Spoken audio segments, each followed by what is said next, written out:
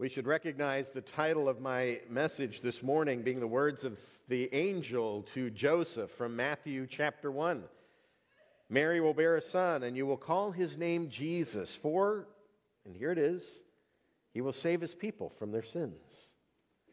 That's my title this morning. He will save his people from their sins. This sounds like so modest a proposal, doesn't it? It sounds so genteel.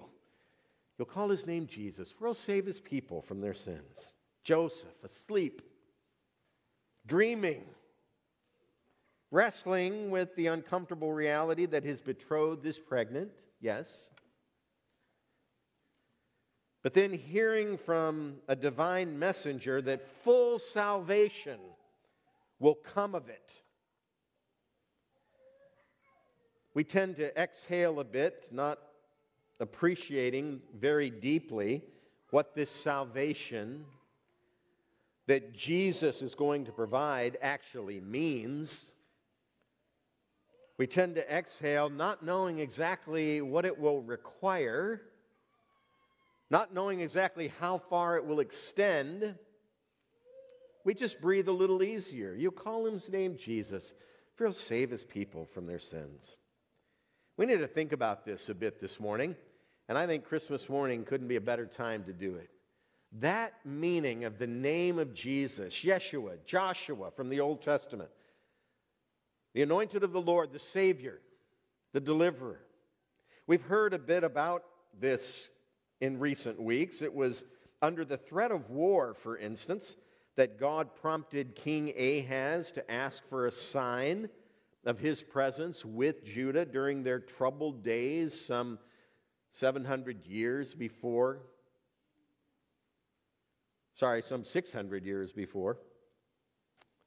The writing of it was 700 years prior. The actual events, roughly 600, beginning at that time. The king refused, if you remember, to ask for a sign. And so that was when the prophet wrote a very familiar verse to us, Isaiah 7:14. Therefore, the Lord himself will give you a sign, if you won't ask for one, O king. Behold, the virgin shall conceive and bear a son, and shall call his name Emmanuel. God with us. There's God's promise to his people. Even before going off into exile, his promise was that he would be with them and he would deliver them on the other side of this painful reality. But God with us, it's not going to happen in the way we'd expect. 2 chapters later, Isaiah continues on talking about this promised one and says what we just sang together. For to us a child is born, to us a son is given, and the government shall be upon his shoulder, and his name shall be called Wonderful Counselor, Mighty God, Everlasting Father, Prince of Peace. So in this threatened position, ultimate peace would not come to the people of God through his raising up some brilliant general among them, or an indomitable army raised up from their young men. That's not how the promise goes. In fact, the promise is such that it's even hard to figure out in historic context what the prophet was saying to the people that would have been a comfort to them at that time. Because when Isaiah wrote this, the coming of Christ was still 700 years off. Ultimate peace would begin not with a brilliant general or an indomitable army among God's people, but through the birth of an infant. How's that going to be helpful? We heard about that from Pastor Kip just last Sunday as he preached Matthew 1 and tied that back into Isaiah 7 through 9. Clearly, this child, though, that's been promised would become king. We can read about that in the pages of Scripture. And a unique king at that. He'd be called by these amazing names that we just read. Wonderful Counselor. That means he always knows what is right and best to do. Wouldn't you love to live under a king like that? Always knows what's right and best to do. Wonderful Counselor, also called Mighty God. That means he'll have the power to accomplish that which he knows is right and best. So it's not just a matter of knowing it and discerning it. He's got the strength and the power to bring it about. He'll be called Everlasting Father. We get confused on that because of the categories of the Trinity that we've hammered out since then, but this is no threat to that. What this means when talking about this king who will be born is that even with his great wisdom and power, he'll still have an intimate, fatherly relationship with his people. And then Prince of Peace. His reign over them will be characterized by perfect shalom. That's just a fun word to say, isn't it?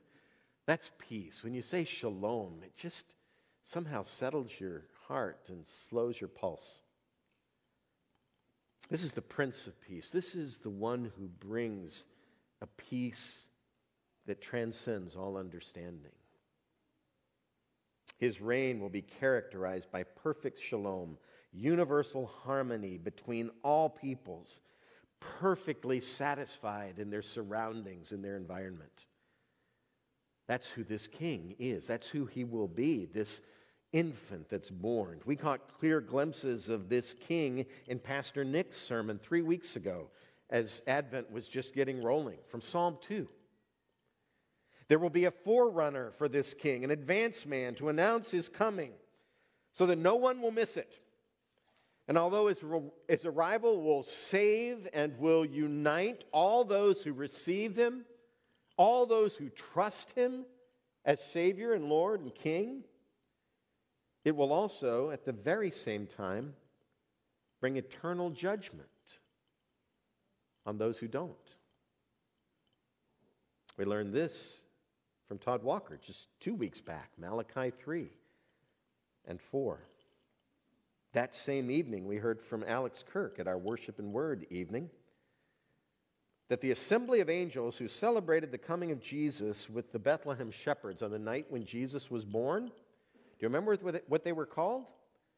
They were called a multitude of the heavenly hosts, praising God and saying glory to God in the highest. The multitude of the heavenly hosts, reminding us of God's name, the Lord of hosts. The very name that appears many times in Malachi's prophecy, but also throughout the Old Testament. It means commander of the Lord's armies. That's the one, the child who will be sent. He's Wonderful Counselor, Mighty God, Everlasting Father, Prince of Peace, but he's also the Lord of hosts. The Lord over which these angels are celebrating on the night of his human birth. Commander of the Lord's army. So this promised infant child actually will be a brilliant general after all. And he leads an indomitable fighting force, the armies of heaven.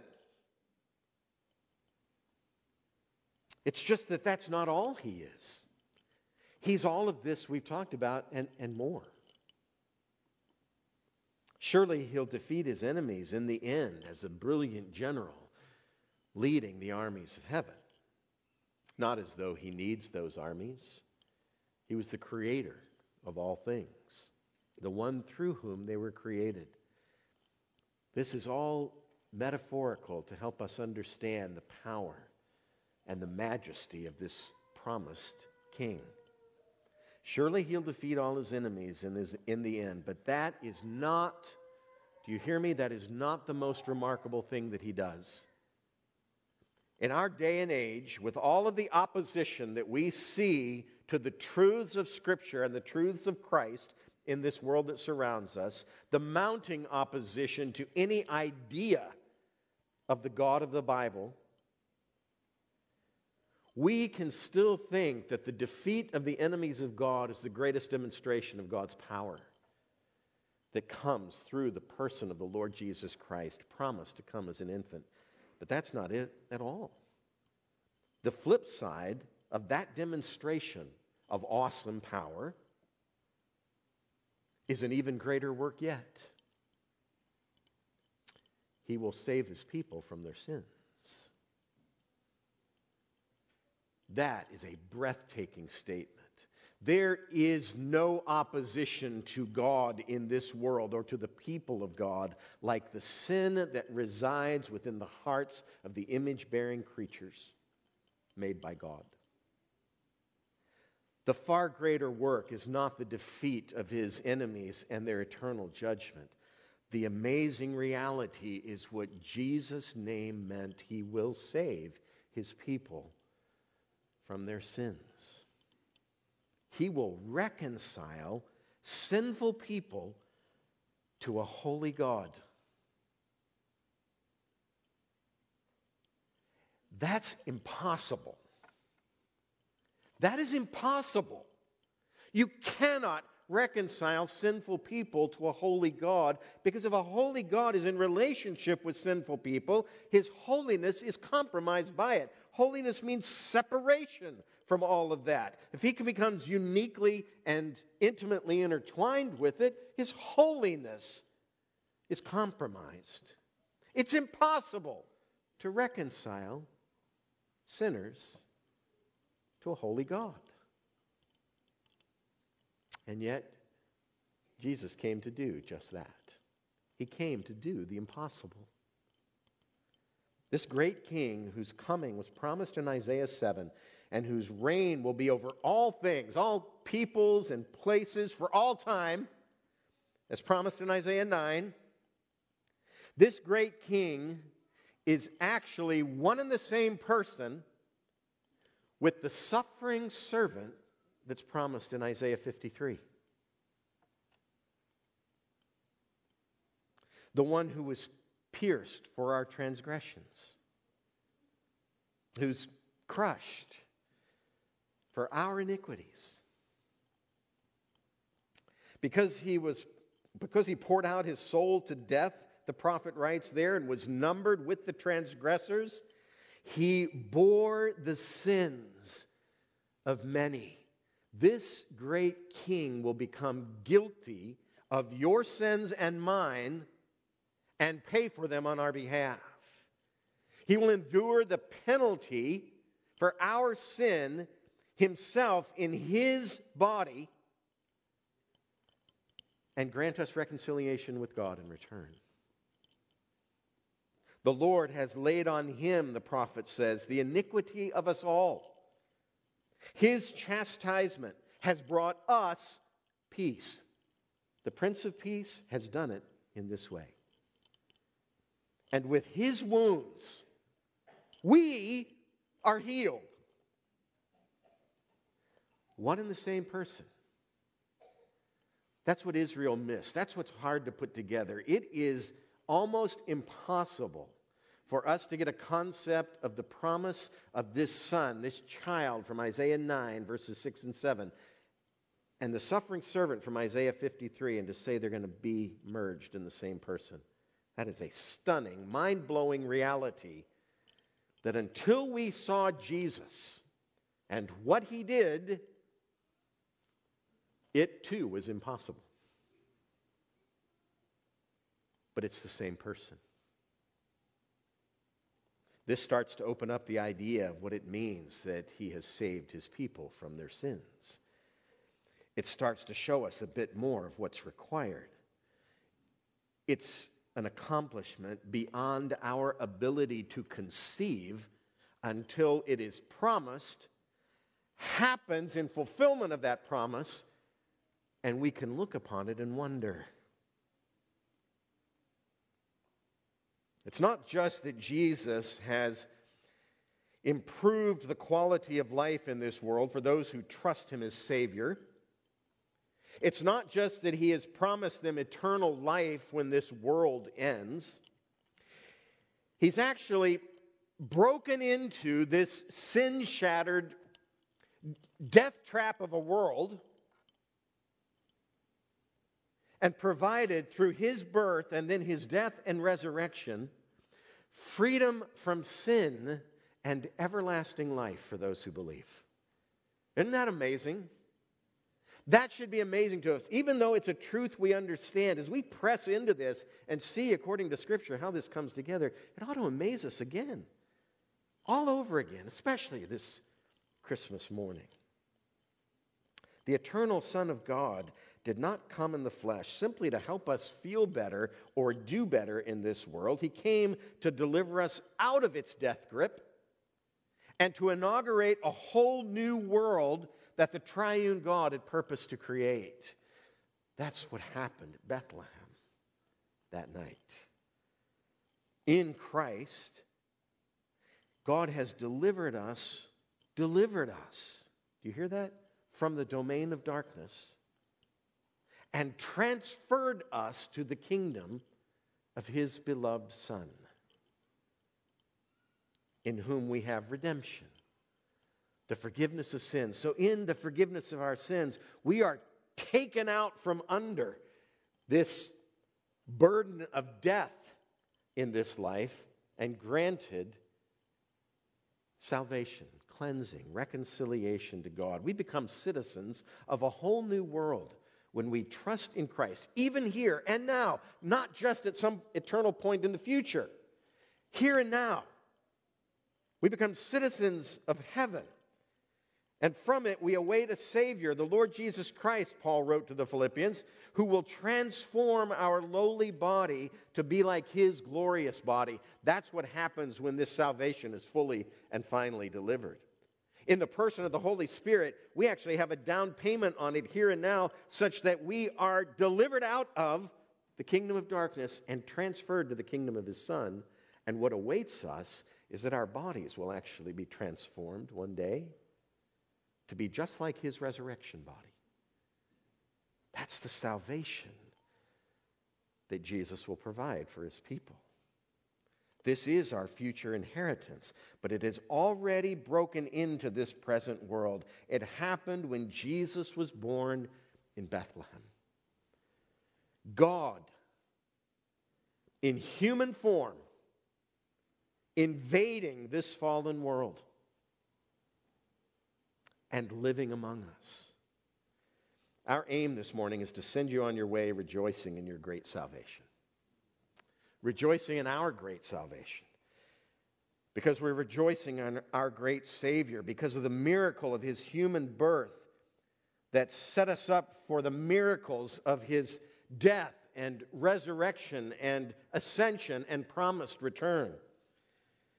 I want to look for just a couple of minutes at the second half of Romans chapter 5. Turn there with me if you would. Particularly just the summary verse 18. We're going to walk through this quickly. We're going to understand and appreciate what we read here about this salvation that Jesus has provided. The theme of this amazing letter of Romans, and by the way, this may be an introduction to what's coming next in our expository series here from this pulpit. Not nailed that down yet, but pretty sure.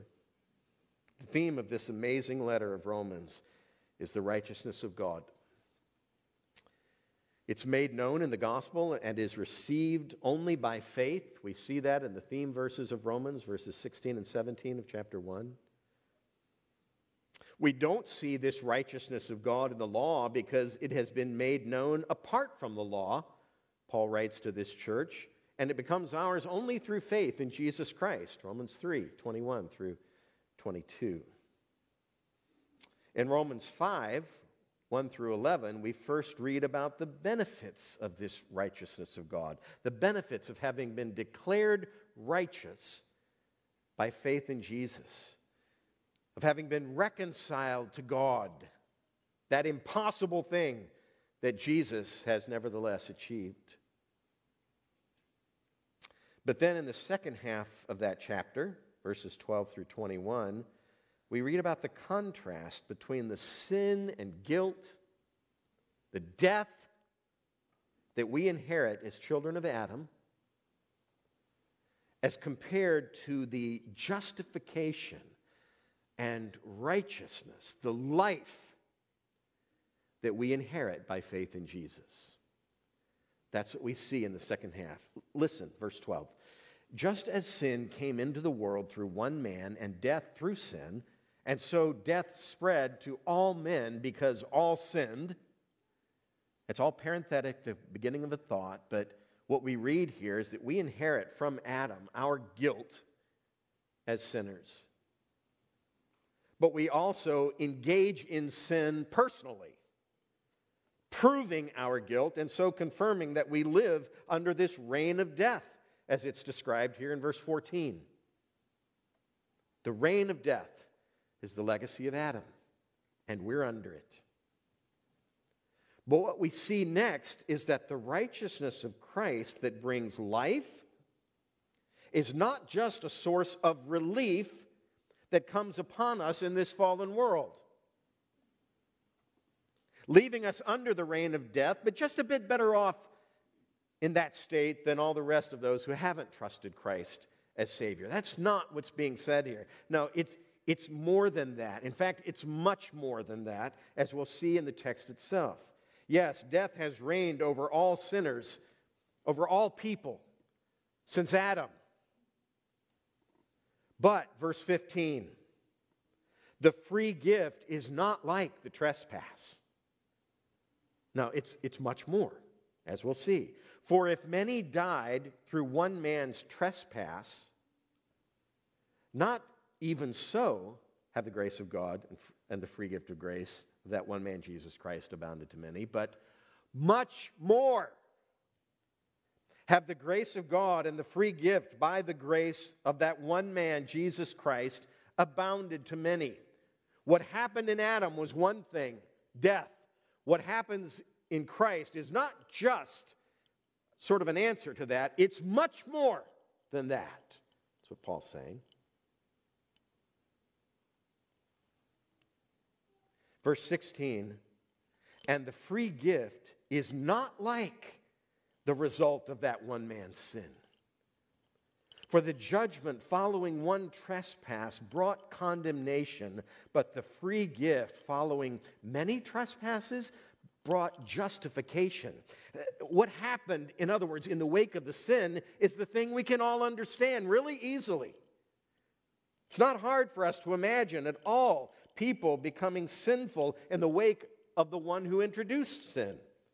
Once one person begins pursuing his own best interest ahead of God's, everyone else will soon follow out of mere self-preservation.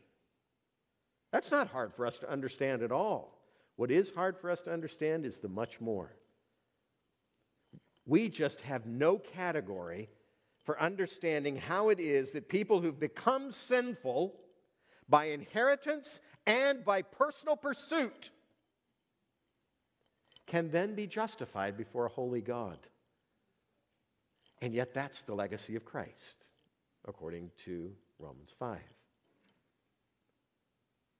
What Paul is saying here is that this means we can return to the status of being not guilty even when evaluated by the perfect standard of a holy God. That's stunning. The life that Jesus introduces is not like the death that Adam introduced. That's what Paul is saying. It's much more. There's much more to it. And you can see that through the repeated mentions. Not like, 3 times, verse 14, 15, 16. Much more, verse 9, 10, 15, 17. Do you think it's important in this brief little section to understand that what Jesus did is entirely unlike and immeasurably beyond the legacy of Adam? The life he provides squashes and blows away in the wind the death that reigned in the wake of Adam.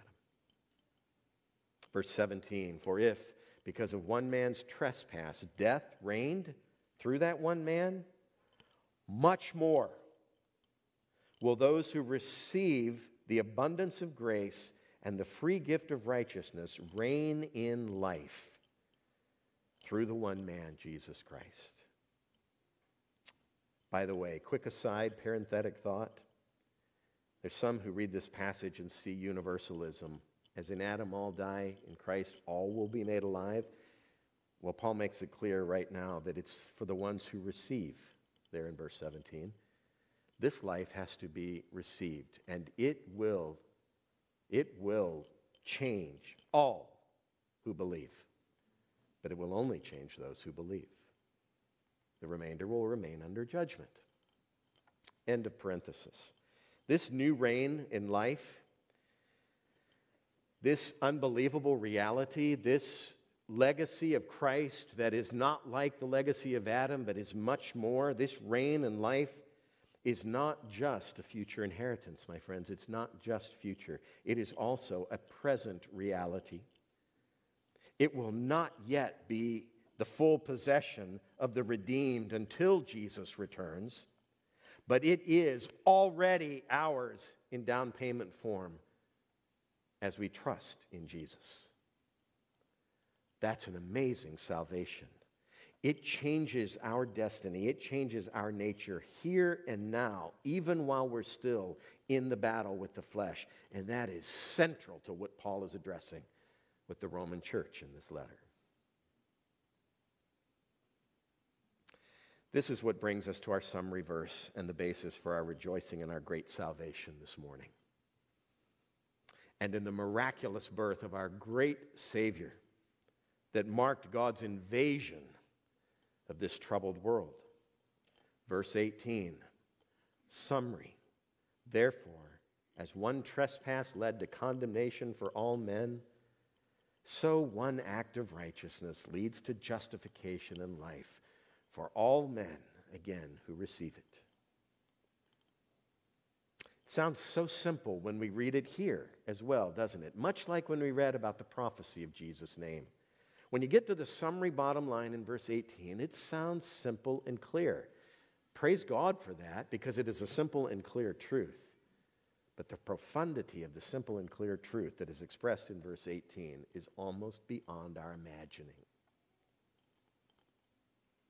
What Paul is telling us is not just that we'll enjoy a slight change in spiritual status here in this life. Rather, just as we said earlier, God has delivered us from the domain of darkness and transferred us to the kingdom of his beloved Son.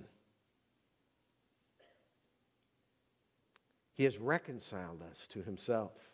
Therefore, as he wrote to the Corinthians, if anyone is in Christ, he's a new creation. Already, here and now.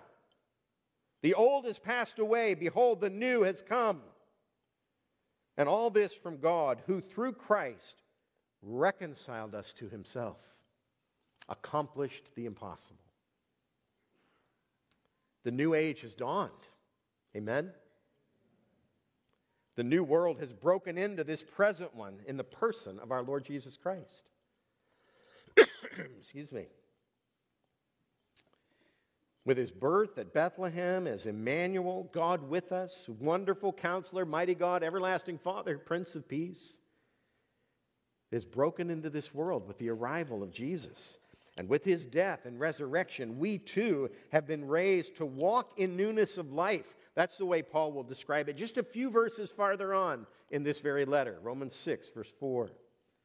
In fact, in the words of Peter, God's divine power has granted us all things right here and now that pertain to life and godliness through the knowledge of him who called us to his own glory and excellence through Christ, by which he has granted to us his precious and very great promises, so that through them we may become partakers of the divine nature, the place where God dwells by his Spirit. Having escaped, listen to this, having escaped from the corruption that is in the world because of sinful desires. Peter isn't talking about just some future tense state in the presence of God for all eternity. He's talking about the walk of the believer here and now. He says there in verse 5, for this reason we make every effort, and now to borrow from Paul in the Ephesian letters, to finish that thought, that's when Peter begins a long string of things that become true of us. For this very reason, make every effort to walk in a manner worthy of this great salvation we've received. This is present reality for the believers. Why? Because Jesus came, Bethlehem, to save his people from their sins, and then went about accomplishing that to the praise of the glory of God. Amazing. Amen? Let's let the legacy of this Christmas morning be our reconnection with the glories of the salvation that is ours, because Jesus has come into the world to save his people from their sins. Can that be the banner that hangs over today, the caption that's written under it? Today is the day that Grace Church of DuPage, together as one body of believers, reconnected with the glory of the salvation that is ours, because Jesus came into this world to save his people from their sins. Are we in it together? Amen. Let's pray, and then let's remember our Lord's death in communion.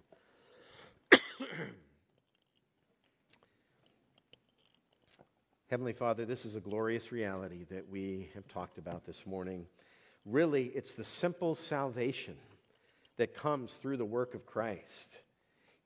God becomes flesh, lives a sinlessly perfect life, accepts the charge of guilt for all who believe, pays the penalty of their guilt, so that you can both be just and the justifier of those who have faith in him, as we'll read in Romans chapter 3. What an amazing truth. Simply stated, the great exchange. Jesus takes our sin and grants us his righteousness in return, a righteousness that comes to us by faith in him.